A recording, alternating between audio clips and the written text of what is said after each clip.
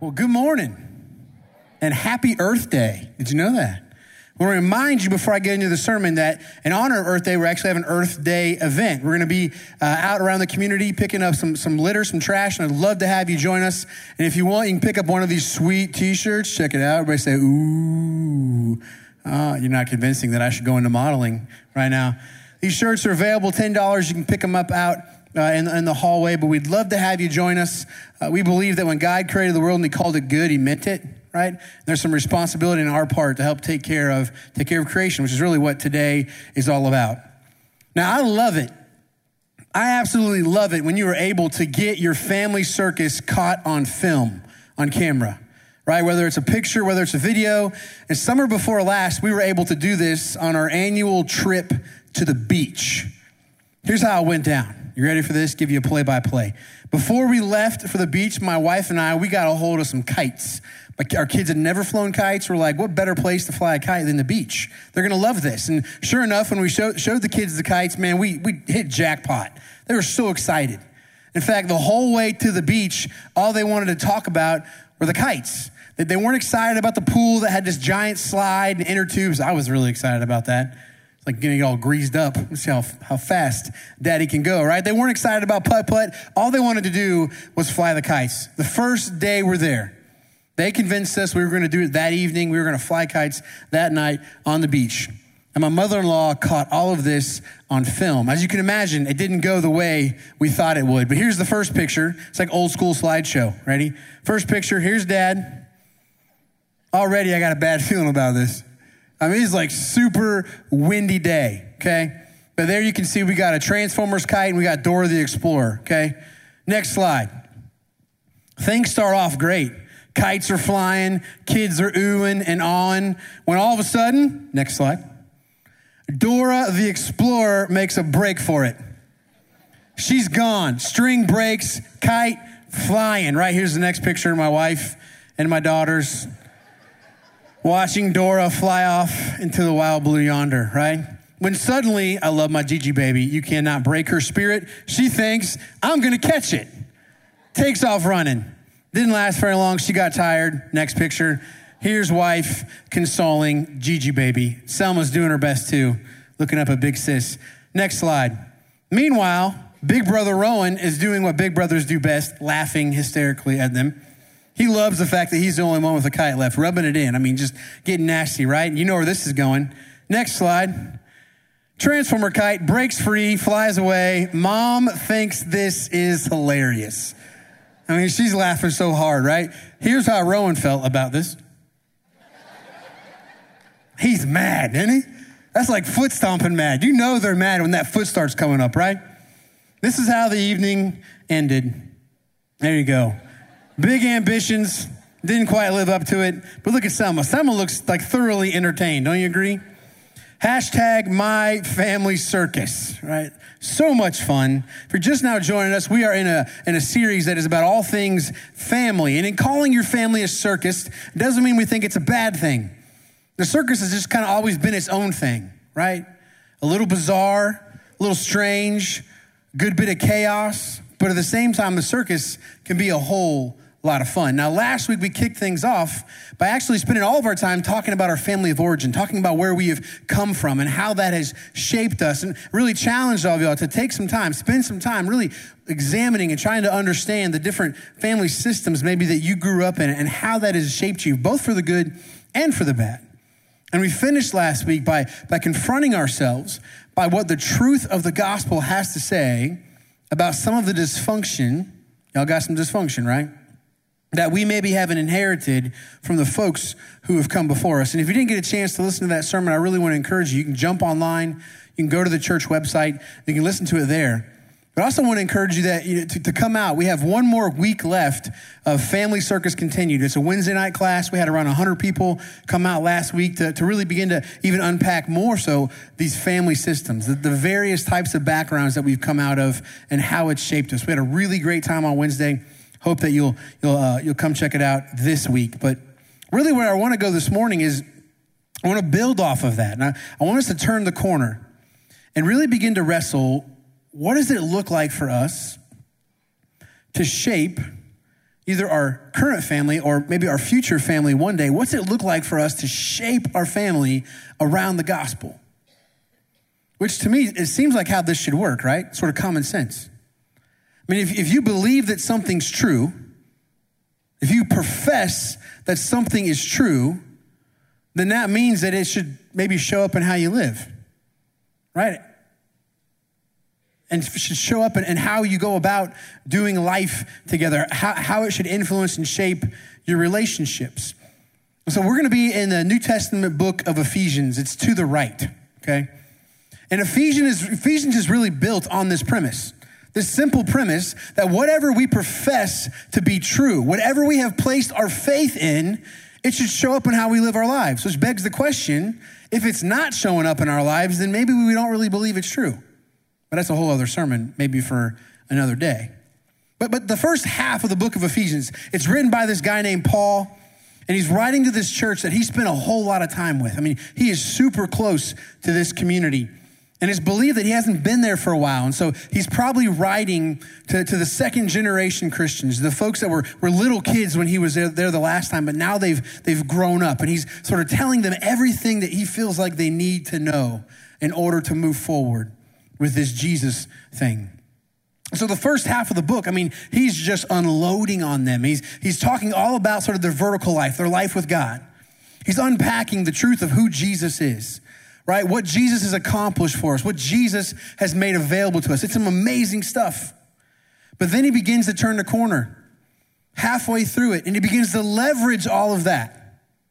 And he starts pointing it at you and I in terms of how we live our lives. Basically, it's like, if this is true at all, right? If we have placed any faith in our life with God, if we've professed belief in any of this, then guess what? It should begin to spill over into our life this way. It should begin to influence the way that we live our lives. And so he has so much to say about our relationships. And he actually has a lot to say about the family. But what I want us to do this morning is zero in on this really short passage. It comes in at the end of chapter 4, at the beginning of chapter 5. And I like this passage so much because it's almost like this really concise summary. It's not the first thing Paul says about relationships in Ephesians. And it certainly isn't the last thing he says about it. But it's almost like in the middle of all this really great teaching, he sort of stops and says, time out, hold on. Let's just be clear what I'm talking about here. If your faith in Jesus is meant to influence anything, it's meant to influence the way that you do life with the people you love. And these are the things that matter most. So with that in mind, let's go to the scriptures. Ephesians chapter 4, we'll start in verse 32. It says this, be kind and compassionate to one another. At this point, do not elbow your spouse if they're sitting next to you. You know what I'm talking about? Like, told you, don't do that. Be kind and compassionate to one another, forgiving each other just as in Christ God forgave you. Chapter 5, verse 1, follow God's example, therefore, as dearly loved children, and walk in the way of love, just as Christ loved us and gave himself up for us as a fragrant offering and sacrifice to God. So we're going to work our way through this. I'm not going to take it in order right away, but put verse 32 up on the screen. Verse 32, here's where I want us to start. It says, be kind and compassionate, say this with me, to one another. There are 59 one another's in the New Testament alone. 59. That's a lot of one another's. We're supposed to be doing a whole lot of one anothering. And one another, what it implies is that there's more than one person involved. You can't one another yourself. One another doesn't happen in a vacuum. One another requires more than one person, right? The idea is that I'm going to do this for you, and then what can I expect? You're going to do this back for me, right? That's how one another works. So here's the deal. Family is built on mutuality. You see, a family running on all cylinders, right? A family sort of being as healthy and as good as it could be. Here's what it means. Everybody's bought in. Everybody's invested. Everybody's engaged. Everybody realizes they have a part to play. And here's the part that matters most. We got to get this. If we're talking about mutuality, here's what this means. It means that both your presence and your absence matters. Both your presence and your absence matters. When we disengage, parents, when we get distracted, when we begin to invest ourselves maybe in too much in a career or something outside the family, guess what? There's repercussions. Or when we bail, when we abandon our family, we don't get to act like that nothing happened. I've heard about people whose one of their parents took off when they were little, just left, wasn't really around, wasn't really involved. But then when they got married, all of a sudden their parents showed up and expected, I want to walk you down the aisle. It's like, whoa, wait a minute. It's not really how this works, because both our absence, both our presence, it has consequences. Am I right? Everybody's got a role to play. Everybody has a part to play. Kids, that means, children, looking at you, means that the family needs more from you than just to eat, sleep, and play Fortnite. Can I get an amen to that? You got a role to play. You have a part in all of this. But here's really why I wanted to say this. That sometimes with series like this, these family series about relationships and all that, sometimes what happens for some of us is it's like this big guilt trip. Because you're sitting out there and there's somebody you're not talking to, right? There's some sort of broken relationship. And so this entire series, it just feels like you're having your stuff thrown in your face and you're getting sort of beat up. Now, the last thing I want to do is get in the way of God convicting you, maybe to do something about that. But here's what mutuality means. Mutuality means that all of that's not on you. It's not. See, forgiveness is something we can do by ourselves. It's up to one person. It's my choice to forgive. Reconciliation takes two people. And sometimes that broken relationship, that's not all on you. Romans chapter 12 says it like this. I love this. As far as it depends on you, live at peace with everybody. As far as it depends on you, live at peace with everybody. That lack of peace, that broken relationship, that lack of reconciliation, sometimes that doesn't just depend on you. There are some people in our lives who are toxic. They're not healthy. And sometimes the best thing we can do for both people is maybe end a relationship. Doesn't mean we slam the door shut and we stop hoping that it could one day change. But there's consequences for this. And in a couple months, we're going to do an entire series on boundaries. You know, like, yeah, right? We're going to talk about how to go about this in a healthy way. But a healthy family begins with mutuality, with everybody leaning in, everybody investing.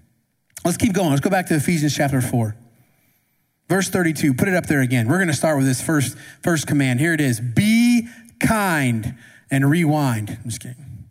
How many of you remember VHS tapes? Yeah? Let's just have a moment of silence for VHS tapes.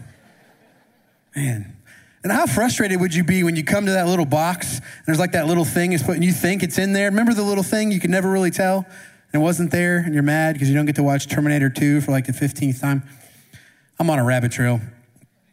Be kind. We got to talk about this word kind for a little bit. It's a big one. In fact, from front to back, from Old Testament to New Testament, the most consistent way that the authors of the scriptures, all the different authors, the most consistent way they describe the character of God is with the word kind. That God is kind. This is a big one. This is a big word. Think about this for a second in terms of our vertical life, our life with God. What's it mean for God to be kind? Well, here's what the word means. The word means to have a benevolent nature, to be well-meaning, to have good will towards. Quite simply this, the God revealed to us in Jesus is a God who is for you, a God who is on your side, a God who has always been for you. I mean, sometimes this creeps into different churches and it seems like sort of God is this really angry person who's mad about everything and Jesus has got to cool him off, got to calm him down. This is not the gospel. The truth of the gospel is that God has always been for you.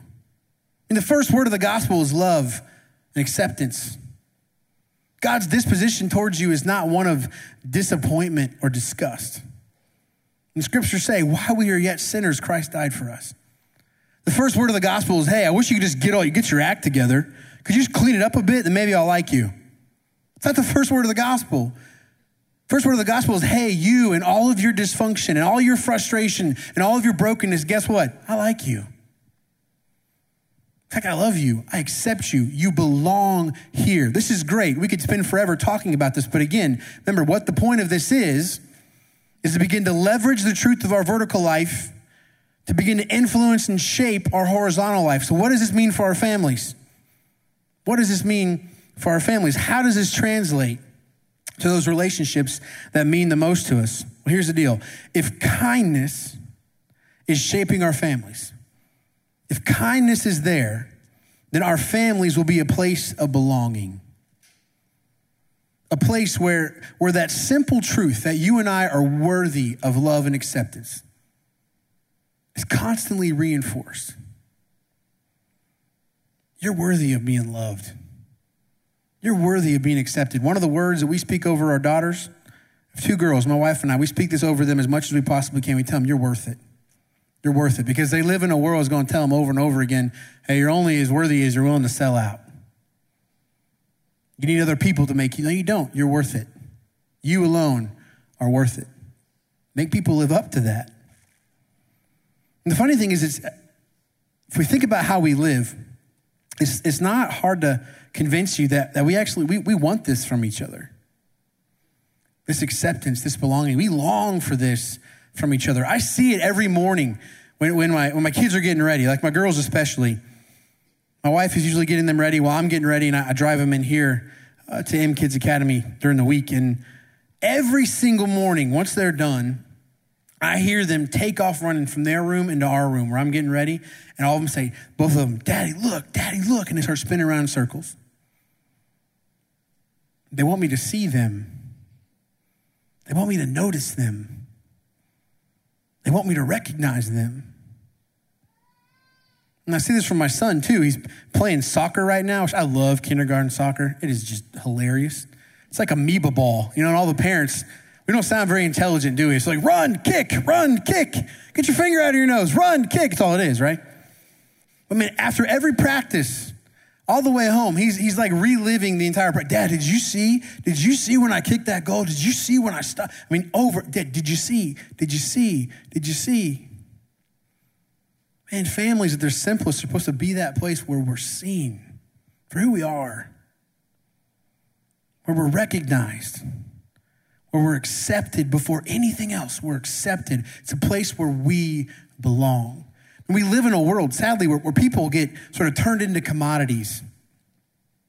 It's like where your worth and value is only about how much you're able to accomplish, how much you're able to achieve, what you're able to do for me. Sadly, people in our world get turned into these things that we take advantage of, or competition we try to get ahead of. And it's not hard for this to creep into the family. And when this happens, what we do is we trade kindness for compliance. So families aren't a place of belonging. They're a place to try and fit in. So you hear things like, many of you grew up in homes like this where, man, your affection and your acceptance and your approval had everything to do with what you were achieving, right? You want to belong here. You want to fit in. Well, make sure that you're doing all these things. Check off the boxes. You're getting the grades. You're playing the sports. You're this person in your school. You have to sort of hit all these bars. And if you're not, then that affection gets taken away from you. That approval gets taken away from you. It's like I think about some of our community's obsession with sports. I mean, we live in a competitive community. Can I just say that? Is that okay? Y'all gonna run me out of here? We do. We live in a competitive community. Like, we got to have our kids in all these things and doing all these things and pushing them to do all this stuff, which I'm for that. But I have to wonder how much of this is actually about them and how much of it's actually about us. And our weird insecurity, are we better parents than so-and-so? It's like our self-worth gets wrapped up into what our kids are doing. And then our families become this place of compliance, not this place of fitting in, not this place of acceptance. And you know what's funny is, man, parents, we want this from our kids too, don't we? It's like, I want my son to grow up and want to be like me. I want my daughters to grow up and want to marry men like me. That's what I want. In fact, just last weekend, I shared some stuff with you in worship. It wasn't easy. I got pretty vulnerable in here. And when you do that, I don't know how else to explain it, but it kind of leaves you feeling a little naked. Just like, there you go. 10:45, I was walking around here talking to people, and I'll be honest, I felt just kind of weird. It was like, what do they think about me now? Like, do they like me? Like, what was that okay? I mean, you just get weird. Then all of a sudden, my 3 kids came running through that door right over there. And as soon as they saw me, beeline, straight to daddy. They jumped all over me. They were so excited to see me, and it had nothing to do with the sermon I preached. It had everything to do with the fact that I was their dad. That was enough. And when they came in, guess what? I didn't care what y'all think anymore. I don't care. I got this. This is all I need. We're supposed to get this strength from each other. This sense of acceptance, this belonging, that we're worthy of love and acceptance. But again, this is a struggle for us. Brene Brown, she's a great writer, research psychologist. She's written several phenomenal books. One of them is called Daring Greatly. And I know I've talked about it before, but I'm going to keep talking about it until you actually read it. But remember this one section in that book where she was talking about this struggle between fitting in and belonging inside of the family. And she's talking about how she gathered all these 8th graders together. And she had them break up into smaller groups. And she asked them to tell her the difference between fitting in and belonging. And they were able to do it.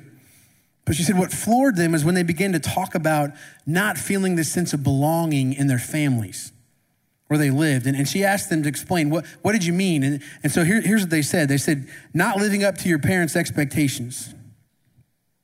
Not being as cool or popular as your parents want you to be. Not being as smart as your parents. Not being good at the same things your parents were good at.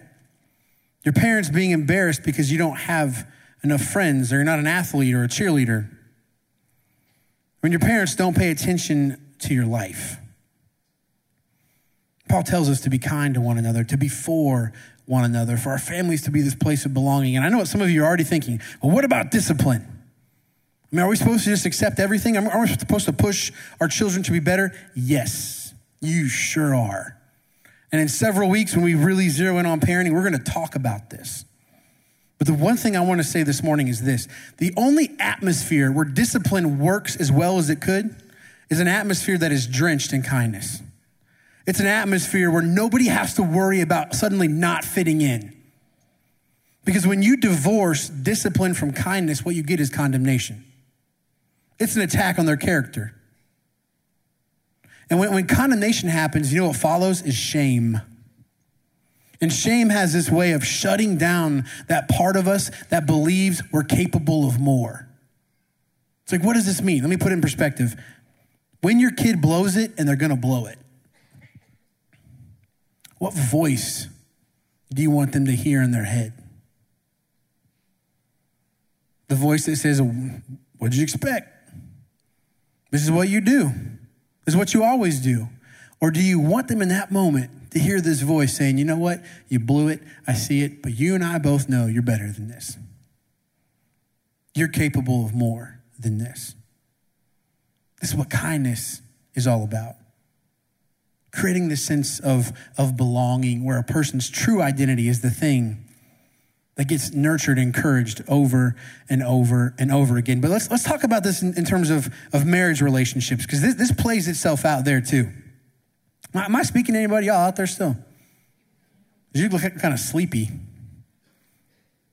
Marriage relationships. Some of this gets fueled by these sort of cultural norms.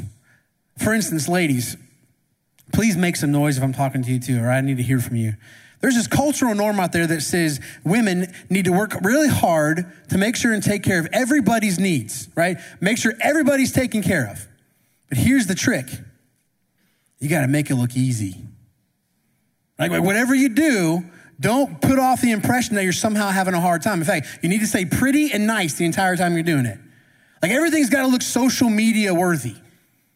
But we all know it's hard. I can amen to that.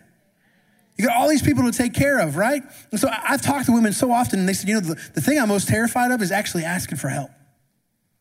Because I'm afraid if I ask for help, I'm going to have all this shame heaped up on me. Like, well, I thought you were a good mom. I thought you were a good wife. You're supposed to be able to do all these things, and it's supposed to look easy. What's wrong with you? That's what they hear. That's what they feel. Guys, from experience, one of the worst things you can say to your wife, whether she's a working mother, whether she's a stay-at-home mom, one of the worst things you can say to her, what'd you do all day? It just goes to the core of all of that. It's just shame on top of shame on top of shame. Fellas, let's talk about us for a second. One of the cultural norms out there for us is that we got to look tough. Whatever we do, we can't show weakness. Oh, I'm not scared. I got this. I can handle this. And so much of our identity gets wrapped up into being a provider, right? I'm the man of the house. I'm the dad. I'm the husband because I pay the bills, right? I'm the one going out there, and I'm bringing home the bacon, right? That's what I do. So God forbid we ever admit that we're scared. Or God forbid we ever admit that we're miserable in our job. God forbid we're ever having a hard time with all of this. In fact, Brene tells this story. Brene Brown, Brene and I are on a first name basis. She tells the story in her book that she was interviewing this guy who had lost his job. This blows my mind. He had lost his job, but he was able to keep it from his wife for over 6 months. And this kind of breaks my heart. Every day he'd wake up, he'd get ready, he'd leave the house like he was going to work. He'd drive across town, he'd sit in a coffee shop, and he'd look for a job. Brene Brown, she was blown away by this. Like, how did you manage to do that? That's impressive that you're able to do that. Here's what he said back to her. He said she doesn't want to know. If she already knows, she wants me to keep pretending. Trust me, if I find another job and tell her after I'm back at work, she'll be grateful. Knowing would change the way she feels about me. She didn't sign up for this. And when kindness isn't there, when there isn't this sort of atmosphere that's drenched in, hey, you're okay, you're accepted, you belong here, what ends up happening is we feel like we have to hide from each other. We've got to keep all this stuff from one another. And it just sits in here and it festers. I've seen this happen over and over and over again. And that's when resentment starts to creep in. We start resenting each other for conversations we've never even had because we are too afraid to bring it up because we were afraid of how they were going to react. Instead, Paul says, be kind. Create places of belonging. Whereas Genesis says it. I love the way Genesis describes the first relationships between human beings before it all went haywire. It says they were naked and unashamed. They could be completely transparent and vulnerable. And it was safe. Safe. Let's keep going. Go back to Ephesians chapter 4 with me. There's more here, believe it or not. Ephesians chapter 4, verse 32 again. So Paul says to us, be kind and compassionate to one another. And here's everybody's favorite word. Forgiving each other, just as in Christ Jesus, God forgave you. Now, New Testament was originally written in Greek. Ancient Greek has several words in it that get translated into our one word for forgiveness. And this is sometimes a little misleading, right? If you're like me and you hear that word forgive, you immediately think of that really difficult, that long process of trying to get over something that happened a long time ago, right? Trying to sort of release or send away a really deep wound that you have from somebody else. That's not the word that's being used here. In the Greek, that word tends to be this word aphiemi, and it means to send away, to send away. This word is different. In the Greek, it's the word charisamenoi, and it has as its root word charis, which is the word for grace. Simply put, you know what this means? Be gracious to one another. Be generous towards one another, particularly when you have good reason not to be. Particularly when there's a conflict, when there's a misunderstanding. This happens every time. Pay attention to it next time. When somebody you love, you're in a relationship with, at one point in time, they're going to let you down. Am I right? They're going to do something you don't like. In that moment, you're going to have to make a choice. There's like this gap, right? There's this space between what you wanted them to do and what they actually did. You get to decide how you fill in that gap. Are you in that moment going to be generous and believe the best? Or instead, are you going to assume the worst? This happens all the time in relationships. In fact, Jesus says something really interesting in Matthew chapter 18. He's talking about this conflict that happens between family, between people who are doing life together. Matthew chapter 18, here's what he says. If your brother or sister sins, go point out their fault just between the two of you. Some of you are like, oh, so there's my excuse for bringing it up. Jesus told me to do it. You messed up, now guess what I get to do? I get to point it out, right? But I want us to begin. What's the first word of this verse? Say it for me. If.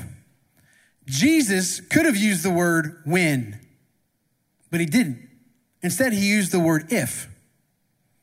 I wonder how much of the conflict in our relationship is sometimes sort of built up, and it happens around assumption or conjecture, right? It's the way your loved one said that thing. Or maybe the fact that they didn't say something, or there's body language. They didn't get back to you on a text message as fast enough as they should, right? There's all this room then for assumption and conjecture. And if you're anything like me, when that happens, my brain, man, it goes on hyperdrive. I start thinking about all this stuff, right? I start bringing all this stuff up from the past. I get ready to have the argument. I'm having the argument before we actually have the argument. So I got my counter argument. And then when you actually sit down and have the conversation, you realize you were way off. Samsonite. I was way off. My Dumb and Dumber fans. I see you over there. Have you ever been there before? It's like my wife the other day. She was sitting at the counter, and she was working on this Bible study that she was about to sort of share with some other people. And when I'm working on a sermon, man, I'm thinking about it nonstop. Many of you know I like to talk. You notice that? And I think what I'm talking about is really important. So my expectation is she should listen to me, listen to everything that I have to say. And when she doesn't, I get bent out of shape. So the other day, she's there looking at her computer, working on this Bible study. And I go to talk to her about what I'm thinking about for this weekend. She literally does this. She looks at me and goes right back to her Bible study. What do you think I do? Oh no. Oh no. And all of a sudden, your brain starts going, right? And I'm huffing and puffing all day. I get really mad. I finally sit her down that night before bed, and I was like, listen, you hurt my feelings. Here's what happened. I tried talking to you, and you blew me off. She said, Nick, I had my earbuds in the entire time. I was listening to the Bible study. I didn't hear you at all. Instantly, you're like, you ever been there before? I mean, when there's conflict, be generous. You have a choice to make. Are you going to assume the worst? They're just blowing me off. They want a night out with their friends because they don't want anything to do with me. Maybe they just want a night out with their friends. Maybe they need a little space. Or are you going to believe the best? Be generous. Believe the best. One more point. Can you handle one more point? And I'll let you go eat some lunch so you can come back and hang out with me at Earth Day event, right? Ephesians chapter 4. Let's look at how he kicks off chapter 5. This is right at the end of the passage. Chapter 5, verse 1. It says, follow God's example, therefore, as dearly loved children, and walk in the way of love, just as Christ loved us and gave himself up for us as a fragrant offering and a sacrifice to God. This is how he wraps the whole thing up. Because here's what I want you to do. Here's what it comes down to. I want you to walk in the way of love. Now, love is a word we get a lot of mileage out of. We throw it around. We use it for all sorts of things. But Paul has a specific thing in mind. In fact, he goes on to clarify what this looks like. So I want you to walk in the way of love just as Christ Jesus loved us and gave himself up for us as a sacrifice. You see, for Paul, love has to do with sacrifice. Love has to do with service. He later on goes and says this in chapter 5, verse 21. He says, submit to one another out of reverence for Christ. See, a family running on all cylinders, really grounded in the gospel, is a family of kindness. It's a family of generosity, and it's a family of service. For the sake of time, I don't want to make this too complicated. Here's what this looks like. A family who is walking in the way of love, a family who's committed to service, is committed to asking this question of one another. Here's the question. It's a simple one. What can I do to help? What can I do to help? This sounds so simple, but I'm telling you, this gets to the heart of what it means to be a Jesus follower. I mean, Jesus had all authority, all power on earth and on heaven had been given to him. What do we watch Jesus do with that authority and power over and over and over again? He uses it for other people.